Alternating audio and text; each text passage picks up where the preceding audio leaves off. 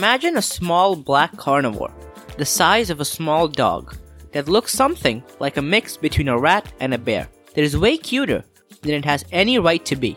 This cute little fuzzball, however, also has the highest bite force to body mass ratio of any species on Earth and makes sounds so incredibly blood-curdling that Westerners could only describe them as coming from the devil himself.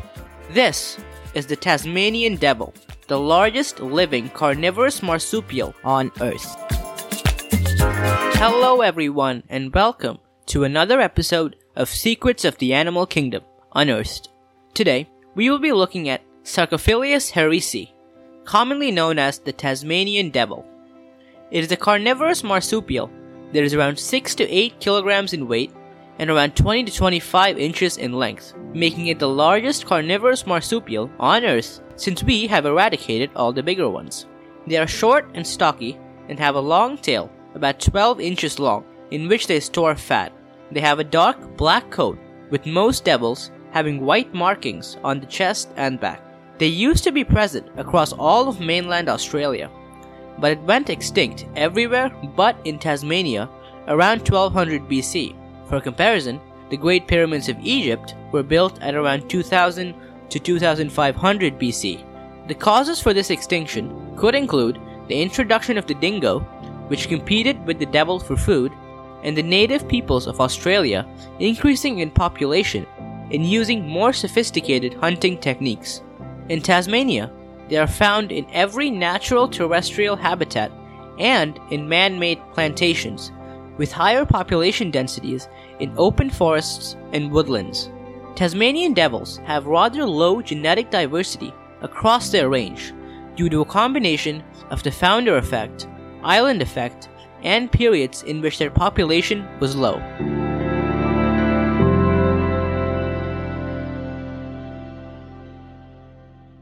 Tasmanian devils do not form defined packs or other social groups, but they are not entirely solitary. One study used proximity sensing radio collars, which are radio collars that can sense when they're close to another radio collar, that all the devils they studied were part of one giant social network, and that they are all connected via social interactions, either directly or through an intermediate devil. In the mating season, male-female interactions are more common, because the males guard the females from other potential mates. At other times of the year, female-female interactions are more common, with male-male interactions being low at all times of the year. All this is important because, as we will get to later, disease is the number one threat to the Tasmanian devil, and disease can spread much more rapidly in this kind of social network as all the animals are interacting with each other. Tasmanian devils do not have defined territories and are generally non-territorial, instead having a home range that they do not necessarily defend from other devils.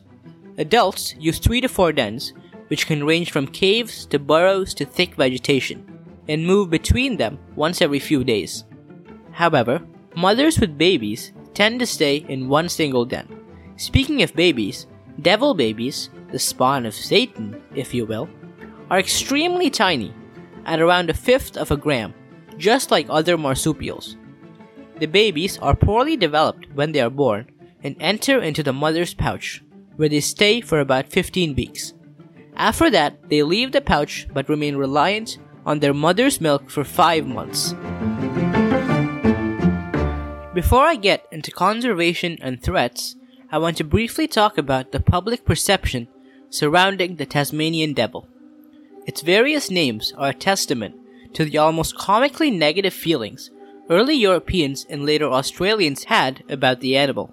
Aside from its common name, 2 of the scientific names it was once known by are Sarcophilus satanicus, which means satanic flesh lover, and Diabolus ursinus, diabolical bear. It has also been known as Beelzebub's pup, with Beelzebub being Satan's first lieutenant, prince of the devils and lord of the flies. It was described as a savage destroyer of livestock and anything else they can get their mouths on, with a bite strong enough that ordinary dogs stood no chance. However, in reality, the species as a whole is rather timid and not very dangerous to humans, although some individuals are more feisty than others. While it was blamed for livestock collapse in the 1800s, which led to a concerted effort to reduce devil populations, it was in reality poor management and large packs of feral dogs that were to blame for this. Therefore, the culling of devils did not significantly impact livestock stocks. Tasmanian devils are threatened by roadkills, dog attacks, and a contagious cancer called devil facial tumor disease. Poorly controlled dogs probably kill up to hundreds of devils each year, although no concrete numbers are available. They are especially vulnerable to being killed on a road, as they are very hard for drivers to spot and often go onto the road to eat the carcasses of other animals that have become roadkill themselves. Indeed, it has been estimated that up to 3% of the entire devil population is killed each year on the road. However, the number one cause of the decline in Tasmanian devil populations is the devil facial tumor disease, or DFTD for short. This is a transmissible cancer, that is, a cancer that can spread from one animal to another, that is characterized by the forming of tumors on the face and the mouth, which leads to difficulty in feeding and eventually starvation. This cancer is almost always fatal and probably spreads from devil to devil by biting. Now you might be thinking about how a cancer can spread from one animal to another, as cancer is usually a classic example of a non-communicable disease. However, because of the Tasmanian devil's low genetic diversity, cancer cells from one devil can spread to and take root in another devil. DFTD has been catastrophic for devil populations, causing local declines as high as 90% and an overall species decline of possibly over 80% since 1996, when it was first discovered. Because DFTD spreads by biting, which is more often done by adults, DFTD first targets and kills the adults and then younger adults, which leads to a population being mostly composed of young individuals, many of whom cannot survive without the help of an adult. This all means that the Tasmanian devil has been classified as endangered by the IUCN.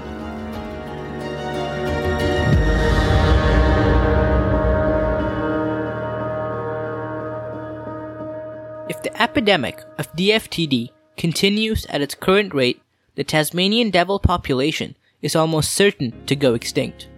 3 potential future scenarios could occur to maintain the Tasmanian devil as an ecologically functional species in the wild, which is the mission statement of the Save the Tasmanian Devil program set up by the Tasmanian government. These are extinction in the wild and reintroduction, the evolution of resistance to the disease, and the broad-scale application of a vaccine. There are thus 3 possible management options that can potentially be employed: establishing insurance populations, searching for and selecting individuals resistant to the disease, and developing a vaccine. Let's start with the first option.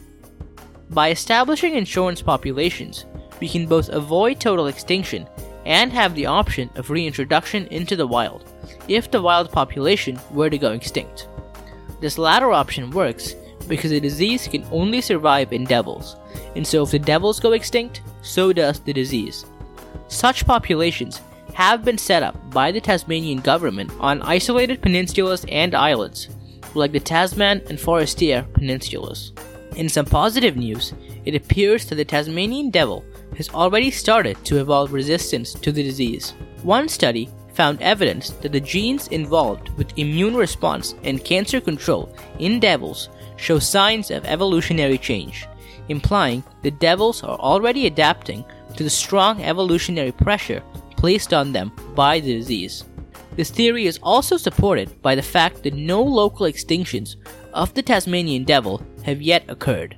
A local extinction is when an animal becomes extinct from one area.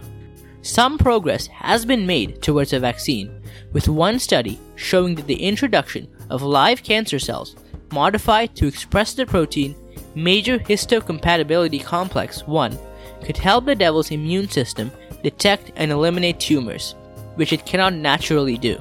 However, vaccination is bedeviled by the difficulty of immunizing an entire wild population.